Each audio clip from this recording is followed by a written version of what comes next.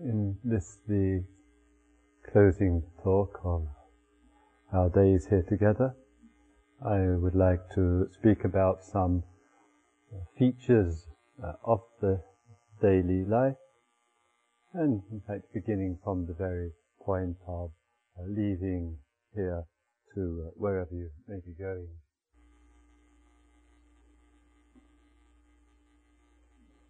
Of course, during the time of the days here, there has been probably plenty of inner movement, though the outer movement has been somewhat minimal. And in being here as well, of course, thoughts not only have arisen about one's own life and direction and values and the priorities in one's life, but also about people that you know, people who are close to you. And it's one of the peculiarities of life. We often seem to think we know other people better than they know themselves. And so some thoughts arise about some of the people that you know, and one has to be very watchful of going home armed with with self-knowledge, or rather other knowledge. And no sooner do you walk through the front door than the kind of bullets will be flying about things that your partner, your friend, your mother, your employer, your children, whoever, need to know about themselves, and they as if they didn't know already. And returning to home life, or wherever you may be going, that kindness and wisdom, tolerance and accommodation are invaluable themes. And certainly when there are times when we wish to relate something to somebody else, the Buddha has used a rather valuable reminder with regard to that. He said there are 4 things to bear in mind: right person, right place, right time, and right subject. What's the appropriate person, appropriate time, appropriate place, and appropriate subject. And telling somebody the truth of their life as they're getting into bed is not necessarily the right place nor time. So again, in that it requires some awareness and consideration of others, particularly in communicating with them. There is a level of trust and friendship, and that one actually, in any kind of dialogue which really matters to you, that you really can sense and pick up from the other person that he or she has the interest, has the motivation. And the motivation is the key element in this. And that applies to a person who may be in very difficult times and very deep suffering. To actually wish to change, to come out of a situation, does require motivation, intention on their part. The traditional analogy which is used is of one who is, from the Buddha, one who is down the bottom of a deep and dark well, and there may be one or more at the top of that well who throws the lifeline down to that person at the foot of the well. In order for that person to come out, that person has to take hold of the rope. In order for there to be cooperation and for a person to come out of his or her difficulty, that is necessary. And I think it's a very effective and rather powerful metaphor in life. And sometimes we can, as it were, be beating our head against the wall in communication with others, even if we see quite clearly what might be of useful, what might be invaluable steps for another human being to take, still needs their cooperation, still needs their intention, their wish to take the rope. As we saw from the go around yesterday, that quite a number of people are very actively involved in work and in cooperation with other people in a whole variety of fields, spiritual, psychological, body work, fields of creativity, all fields of communication, in fact. And there are many extensions and variations, of course, on that theme. And just as we look for intention with regard to other people, one essential psychological component in our own life as well is what is the intention.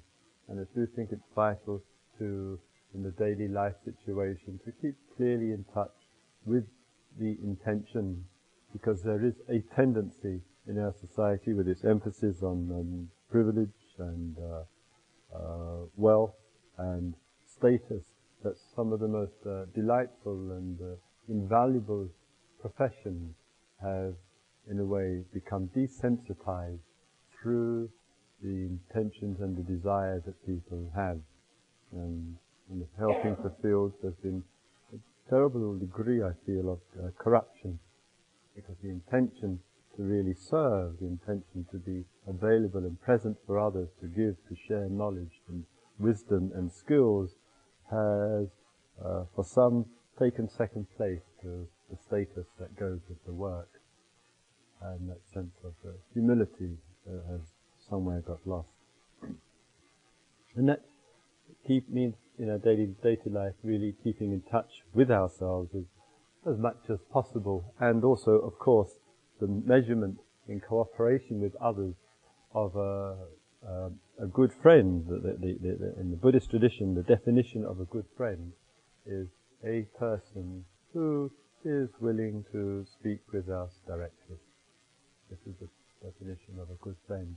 It is not the person who is afraid to talk, to speak. It is not a person who flatters us and keeps having need to boost our ego.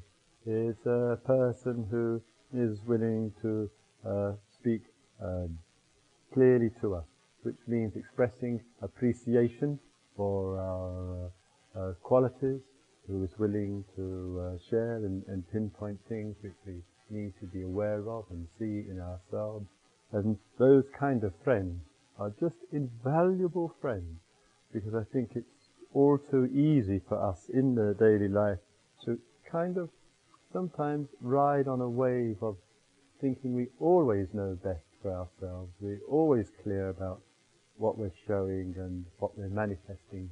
And actually, the contact with like-minded people, the contact with people who endeavor to live with awareness, with clear and effective self-knowledge, with wisdom in life, we need such people.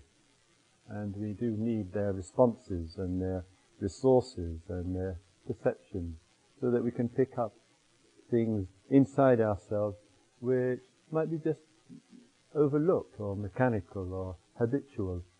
Sometimes an example, we might be speaking in such a way which is expressing anxiety. It's a very, very common theme. And when I was speaking at CIMC in Cambridge the other evening, that I said there that the general kind of impression that I get from retreats, that the level of anxiety in people's lives over the years, it seems to me it's one of the difficult feelings and emotions which is on the increase. And I think that's, due not to the fault at all of individuals, but just the way the pressures of society are, the way of information, global information, future information, as well as what we witness in the cities and suburbs and places of work and study, etc. That level of anxiety is increasing. And so sometimes we might be speaking in a way which actually is expressing anxiety, and then looking for some kind of reassurance that justifies our anxiety. And I think the sign of a good friend is one who can direct us in a way to address the anxiety and to see that the content of the anxiety, it is that the content is not the matter, it's the feeling that's giving support to it. All is a part of the mutual awarenesses and acknowledgement of the condition of each other.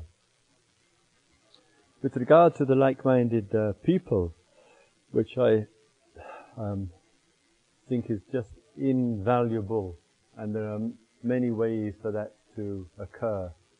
Just recently at Gaia House, at our centre in England, and somewhat inspired by the inquiring mind, where, as a number of you will know, in the biannual newspaper of the inquiring mind, that there's a full page or more of the various sitting groups around the country.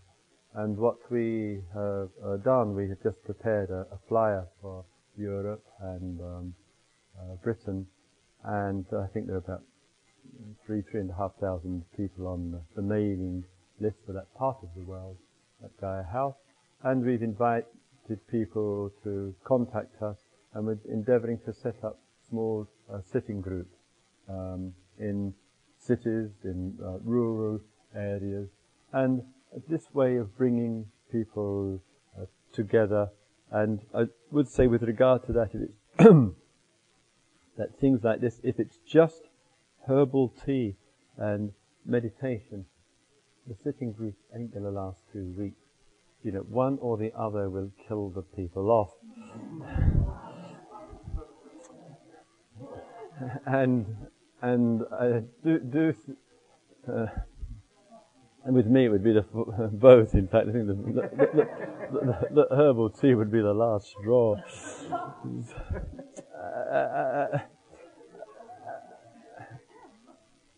And I do think with small sitting groups, the value of such things are that people meet together. Of course, some silence together, can be listening to tape talks, there can be reading from spiritual texts or poetry, and also some exploration.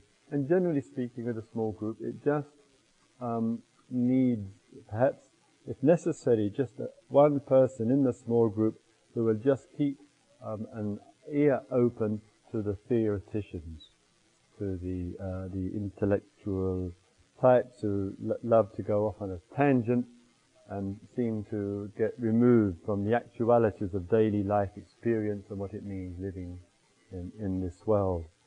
And I find, and probably you're the same, that my level of interest does seem to increase, be much more potent when I'm hearing from the standpoint of experience, which everybody here has kept so beautifully too, rather than very vague and metaphysical or abstract ideas which I find can't relate to very well. In small groups, there's always plenty of wisdom in people already, and it's just a matter in such situations of a person or two just organizing that, finding out who the people are locally, and in that small network. And I do think the spirit of being very open is quite vital. It doesn't mean to say a person has been on a retreat before or meditated, but if one acknowledges there is some intention, interest in the spiritual life and awareness, then it can be a very flowing and open door situation. And others, of course, meet and contact, and I know some friends have met from time to time, and in Boston, and go out to dinner together and have some discussions together, and all those things, as well as people meeting who are involved in similar fields, all part of the open and expanding network of things to look into the depths of existence and see what the wisdom is there, where the awakening is there, what is the compassion, what it is to be in this world. And I think you'll probably agree that if we don't find renewal in some form somewhat similar to this and other forms in our local communities, then I think this the tragedy of isolation and all the pain and frustration will continue. The nuclear family and its separation from neighbours and local community, I think, is a genuine contemporary tragedy. And there are ways for that kind of renewal to take place. Other features of the daily life situation include the formal meditation work itself. This does vary, though, from person to person. So some people have a rather quiet and natural discipline, and quite regularly, daily, in fact, or 3 or 4 times a week, just sit in the silence of things, in the stillness of things, and it's part of their daily life, daily practice. And for others, it simply isn't.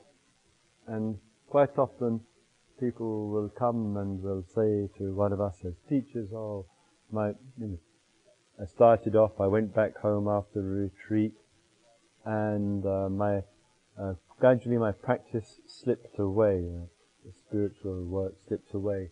And often the person is actually referring to one feature, valuable feature, but not vital, but valuable feature, called sitting practice. And I think it is a pity to reduce the sense of spiritual awareness and life down to a sitting form. And therefore I say that in talking about spiritual practice, we're talking about the whole way of being in this world and all that goes with it, from the inner to the outer and the outer to the inner. And it's the full day, which is where spiritual practice, if it includes formal, regular sitting practice, fine. And if it doesn't, then it doesn't. But it doesn't in any way detract from a full spiritual life. Other features of the daily life certainly include reading, or at least for some people, and some of us, and I'm one of those who love reading, and in that the period, what we read again matters. And so how very easily, I think, with the daily newspapers, particularly in those awful magazines like Time and Newsweek, that in reading those, of course it is useful to be informed in the reading, but please always remember that what one reads in these magazines really is the voice of the establishment. And the voice of the establishment, again and again, I think, is extremely questionable. That one of the myths is that there is such a thing as objective news. There's no such thing as objective news. I'm speaking here as a former reporter and journalist, covering international situations. This is all lifetimes ago, thank God. And in that there's inbuilt prejudice in whatever is said, and the leanings is always so often anyway, nearly always, towards the voices of the establishment. And I do think in looking into things, many things in spiritual life don't fit in with some contemporary values. I don't think, as an example of what I mean, that what we explore here and capitalism is at all compatible with each other as a general statement. It seems to me that we live in a society of acute individualism, of the pursuit of self, that the accumulation to self is the central priority of life. And I think that capitalistic thought that we have in our society tends to reinforce that. I speak equally against the other extreme, of course, of control and statism, which Eastern Europe has mercifully dumped as well. And I think we need in our society, socially, politically, spiritually, economically, as dramatic a revolution and as dramatic a change as what we have seen in Eastern Europe and the revolution. Some of it, a fair bit of it non-violent, I must say, between 1989 and 1990. and never to underestimate the potency and the capacity for radical change in which the sense of local community, sharing together, awareness and depths of commitment in which oneself and the world that we live in matter equally. Matter equally. And that itself is an incredibly radical statement to make. And the whole structure of things, I think, has to undergo a fundamental shift and change. And some of us in our meetings and workshops and attending of conferences and writings are trying to find ways basically to bring the system to the point of collapse. Nothing less than the death. So that the poor and the dispossessed and the unwanted and the forests and the sky and the earth and the water and the land and the creatures and the peoples of the earth, that our heart can't forget them. And the way that we forget them is through the acceleration of ego. That is the way we forget. Highlighting of I and my above all else. And that's why spirituality and radical investigation, radical freedom, I feel right across the board into everything. Radical way of living.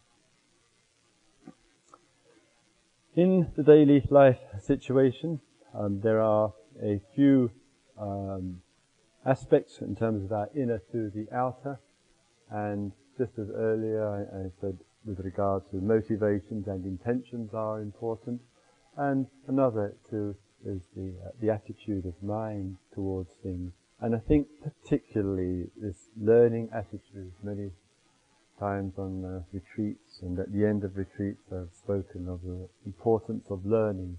This itself, remember, is a shift away conventional learning, which is so often the cramming of information into the brain, and the dreadful in education, the awful imbalance that it generates for a human being when, as someone said on this retreat to me, that prior to arriving here, he was taking various examinations and could barely get in 3 or 4 hours sleep a night, simply because of the burden of having to study and get as many concepts into the mind as possible. What for? Just to regurgitate them out.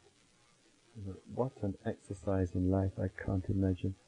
And I do think in situations like this, it puts an awful burden on any adult, but especially on young people who feel the competitiveness, who feel the pressure, who have the anxiety about if they're even going to get a job, if they're going to get into a certain college. And all of that pressure is at terrible expense to their feeling life and their emotional life, to their creativity and their joy and the capacity to celebrate life. And I think all of this really has to be questioned, because we are programming people in a fundamentalist way into fitting in to what the state says, what the establishment says is good for us. So I think there are many of you who are in various fields of work and doing invaluable work. Don't be afraid, please, to go out on a limb. Don't be afraid to question the status quo. Don't be afraid to question indoctrination, programming, rigid secular belief systems, the indoctrination of people, the brutalization of the mind through pressure in whatever way. And sometimes one needs tremendously the support of other people who care. When you say that a human being is a whole person and is not just a brain to fit in with the demands, but is a feeling person. And I think human beings are deeply caring when there is the opportunity to touch that deeply caring place. And a human being is physical, and that means a human being has the right to clean air and fresh water and land that's safe to be in. all of those are rights, and those rights are being taken away from us. And I think there's a whole necessity for the living voice of protest in these things, and there's so much skill and knowledge and expertise in this hall at this very moment, which can contribute to an awakening of this world in fresh ways, not only for ourselves but for all the creatures and for our children and our grandchildren. So I say, when we talk about spiritual life, it's not ever to be thought of as a navel-gazing exercise. And one of the fine things which is taking place here in the West, and the Dharma networks in the United States have been particularly valuable in this regard, and that is showing that spiritual life really is a very comprehensive view that leaves no stone unturned. And what's been significantly valuable about that is that in the East, and more recently when I was last year visiting my teachers in Thailand, just to see what's taking place there. And there's been a cross-current taking place, and it's become very active and dynamic, meaning that we went there a generation ago to sit at the feet of teachers, essentially, and learn from them and see what the alternatives are, and have come back to the West. And in coming back to the West and giving teachings in the various groups, we heard of the Buddhist Peace Fellowship, SAD, an international network of engaged Buddhists, and numerous other organizations and activities of application, and that's having a reciprocal impact now. And there's much more social, environmental, community awareness taking place in parts of the Buddhist world where there's an incredible degree of corruption and violence and utterly unacceptable so-called Buddhist governments. I'm thinking of Burma here, the former military government in Thailand, and Sri Lanka, etc., etc. So again, when you're engaged in these works and practices, never to underestimate the global influence of what you do, the gestures that what you do, the move and the gossip line, just extends itself very far and very wide. And I know for myself, in coming here to the States, how insightful and inspirational it is for me coming here and just having conversations and meeting with people and find out what they're doing, and then I return back to your poor cousins in England and relate things which are going on here. It goes back and forth, and all of that is part of a very expansive and insightful network of activities. I'll say all of this belongs to the Dharma of the daily life. And the other, finally, I don't like to compartmentalize things in life at all. I spoke about this one day with the work. If we look into life, sometimes the priorities of the life, they of course include work, they include, as I mentioned earlier, community in the wider sense.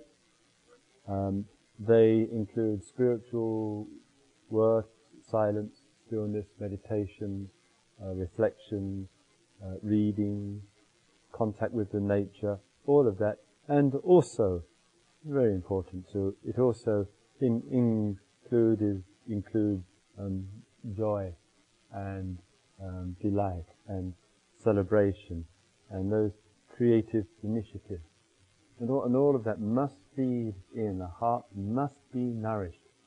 And it's unacceptable really that we just become people who just work very hard and make that the priority of our life and struggle along with relationships. It needs to be creative and imaginative ways of life, and the artistic community can offer something very invaluable in that area for all of us. I think it's a pity when we spend too much time in life being, as it were, passive witnesses of other people's creativity. And there's a value for that and a usefulness, but that shouldn't override our own creativity and our own ability to give and to share and to offer something. And it should be an inspiration for us. But these days there's too much concentration on being passive in the world of the arts and leaving artistic life in the hands of a few. So again, all of these themes are part of the exploration. There's a tremendous body of literature available, and more important than the literature is actually having contact with people. And the final point I want to make there with that is sometime over the years I have had the chance to meet with various people whose work, what I call engaged spirituality, I appreciated very, very much. And I wrote to them, I contacted them, some of them were friends from retreats, and I put together a number of interviews on these themes. And the point that that could be taken indirectly as an advertisement, I disagree. But in fact, more importantly, if there is somebody who you would like to see, whoever it might be, and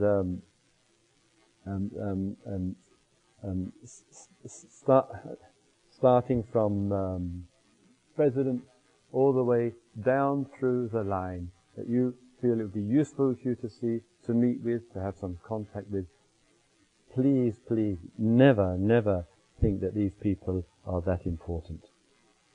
Never project onto them that, oh, they are too busy, they're not going to bother to see me, or whatever. Never let one's projection, socialized projection on name and fame be an influence. Not for a moment. They're just people. They get up in the morning, their breath smells like the rest of us, and they spend their day, and they like their roll of toilet paper close at hand. And one never be overly impressed there. And if one has a little bit direct mind with these things, one can find ways to make the contact.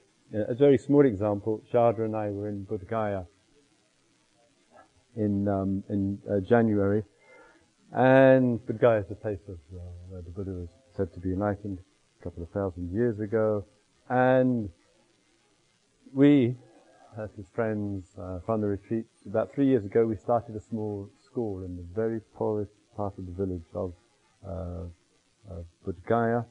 And the school, we've got some land through donation from people on retreats.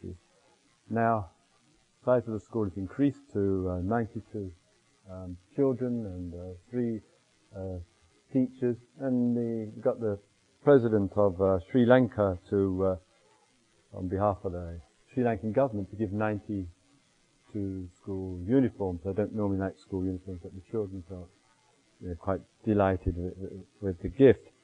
So the president was in Bodh Gaya.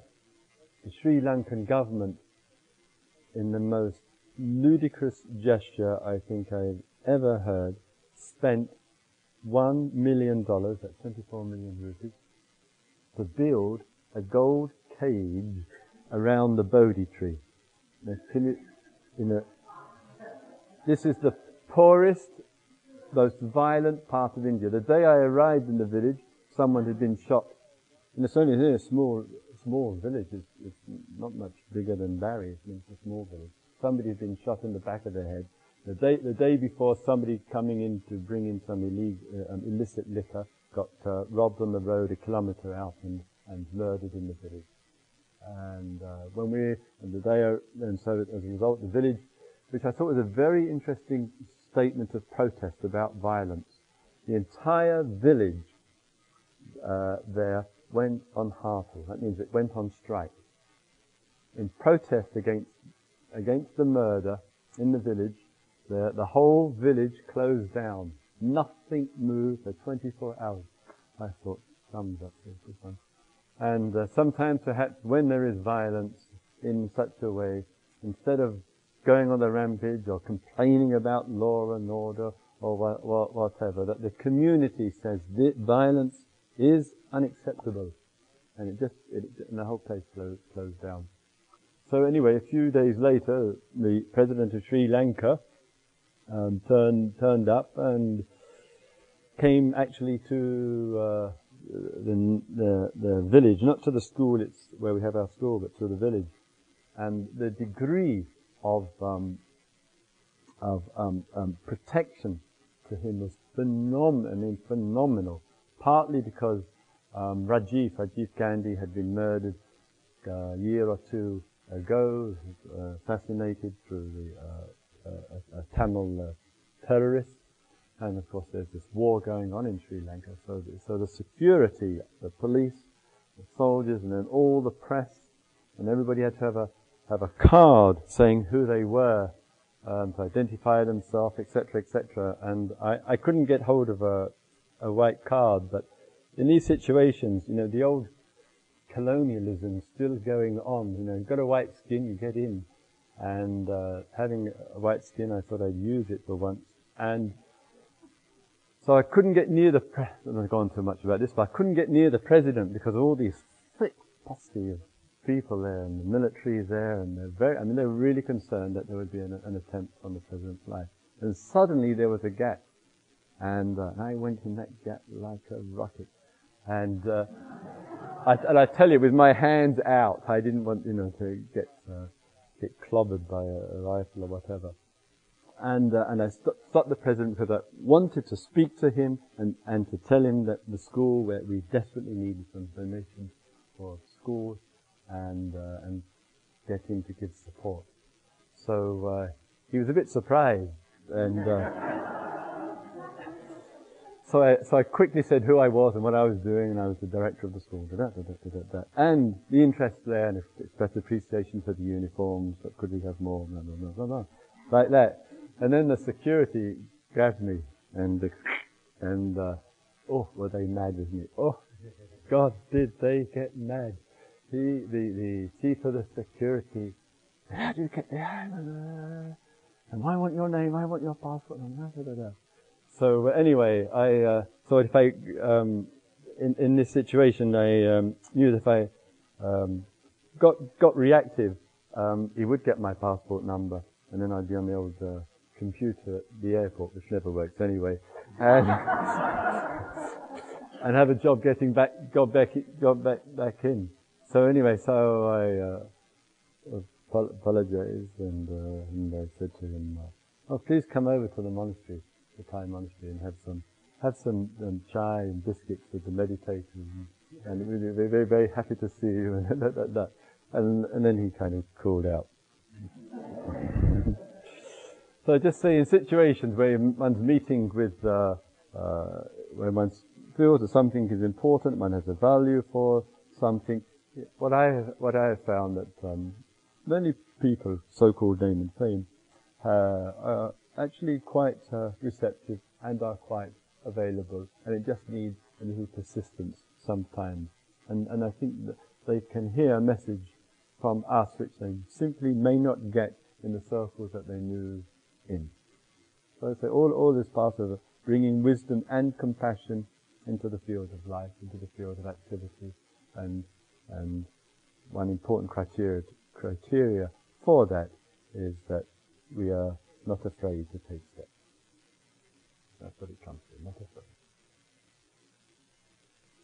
Let's have some kind of meditation. Shall we? A few minutes, please.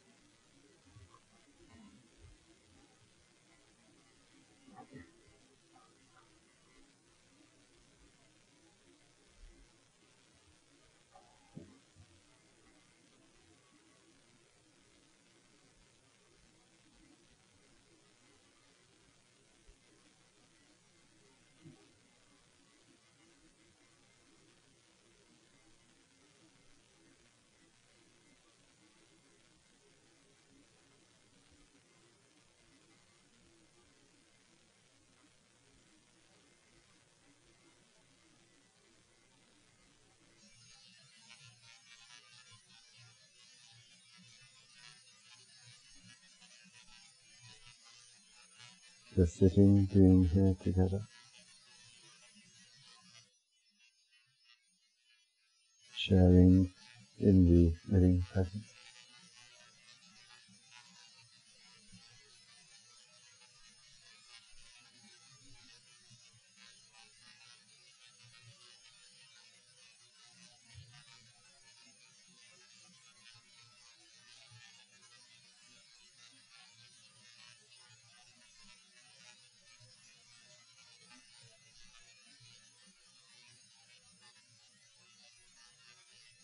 During the days, some of the pains and difficulties that have arisen, and sometimes thoughts and feelings, negative, resentful, hostile, may have occurred to people that we know, to people here, elsewhere, towards ourselves. And right now, in just being caring and conscious, receptive, and with a warm heart and a clear mind, in which there isn't any carrying of any ill will towards anybody on this earth, nor towards ourselves.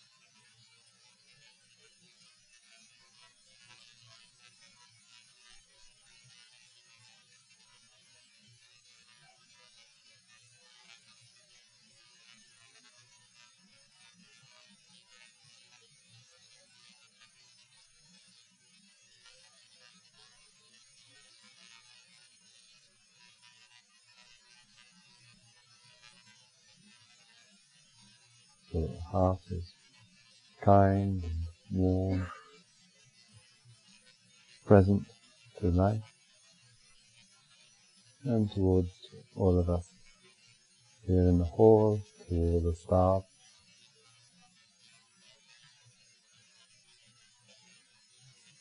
and to the environment and the nature all around us.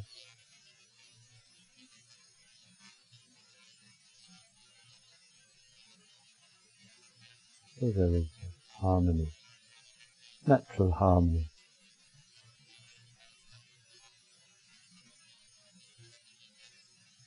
And we find ourselves steady and receptive and present to it.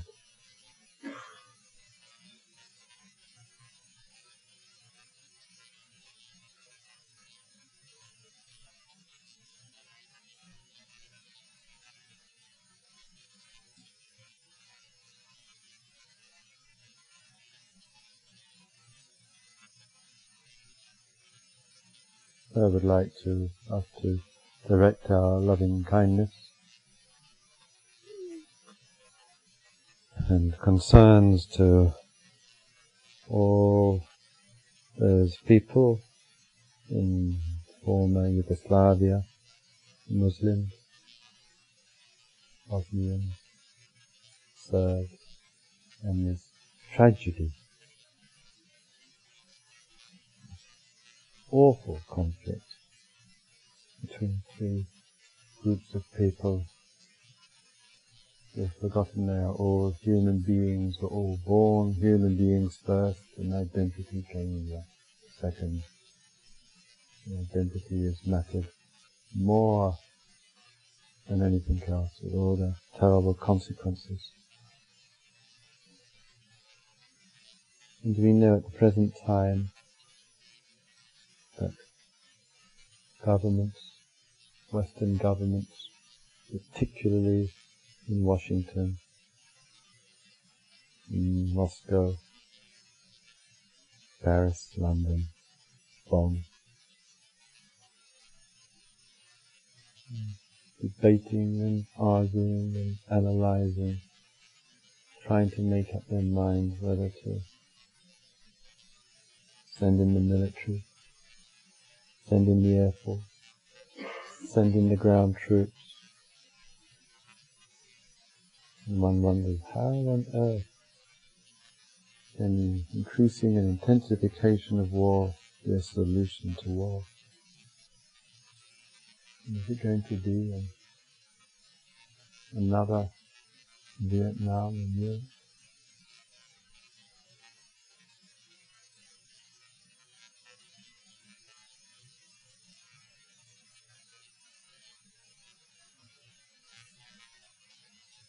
And I think our concerns and wisdom and compassion that need such to find some other ways of conflict resolution.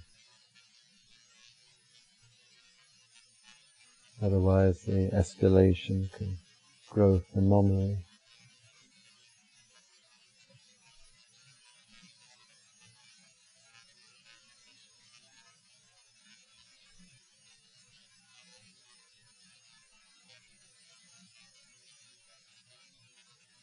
So there are loving kindness in our daily life towards those who are close and near, and there are ways to explore, enter into the way we speak about global situations, not taking sides, not being prejudiced, not giving support to militarism and all the ugliness of it.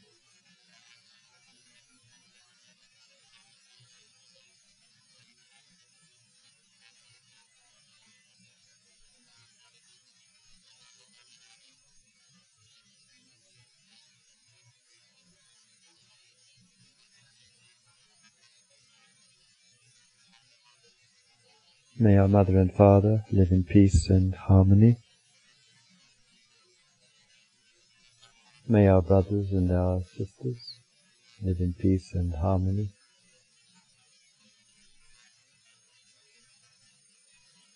May our friends and our relatives live in peace and harmony.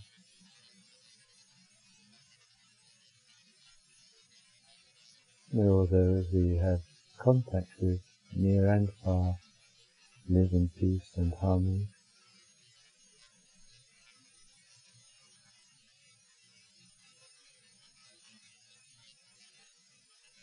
May our voice for wisdom and compassion be heard in this world.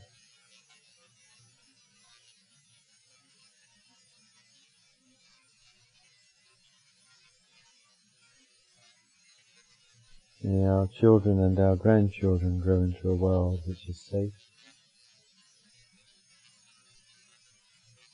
May our actions contribute to the immediate welfare and the long-term welfare of one and all.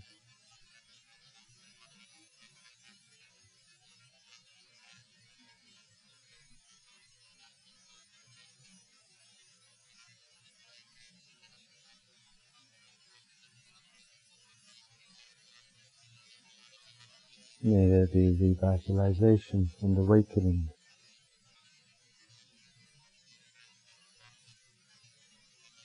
Of one and all.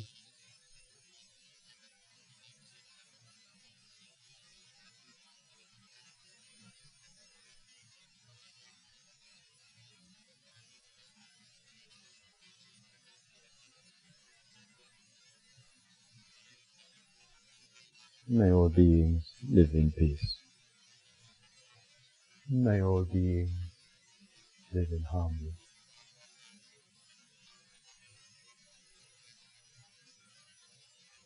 May all beings in all the realms, in all the universes,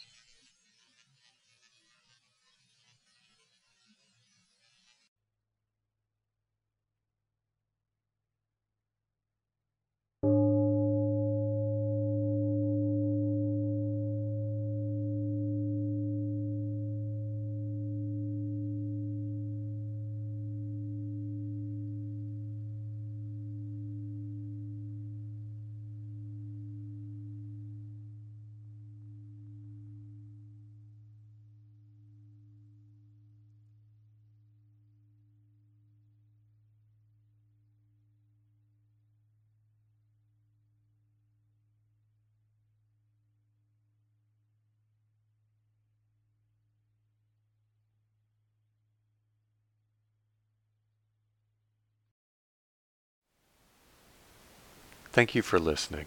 To learn how you can support the teachers and Dharma Seed, please visit dharmaseed.org/donate.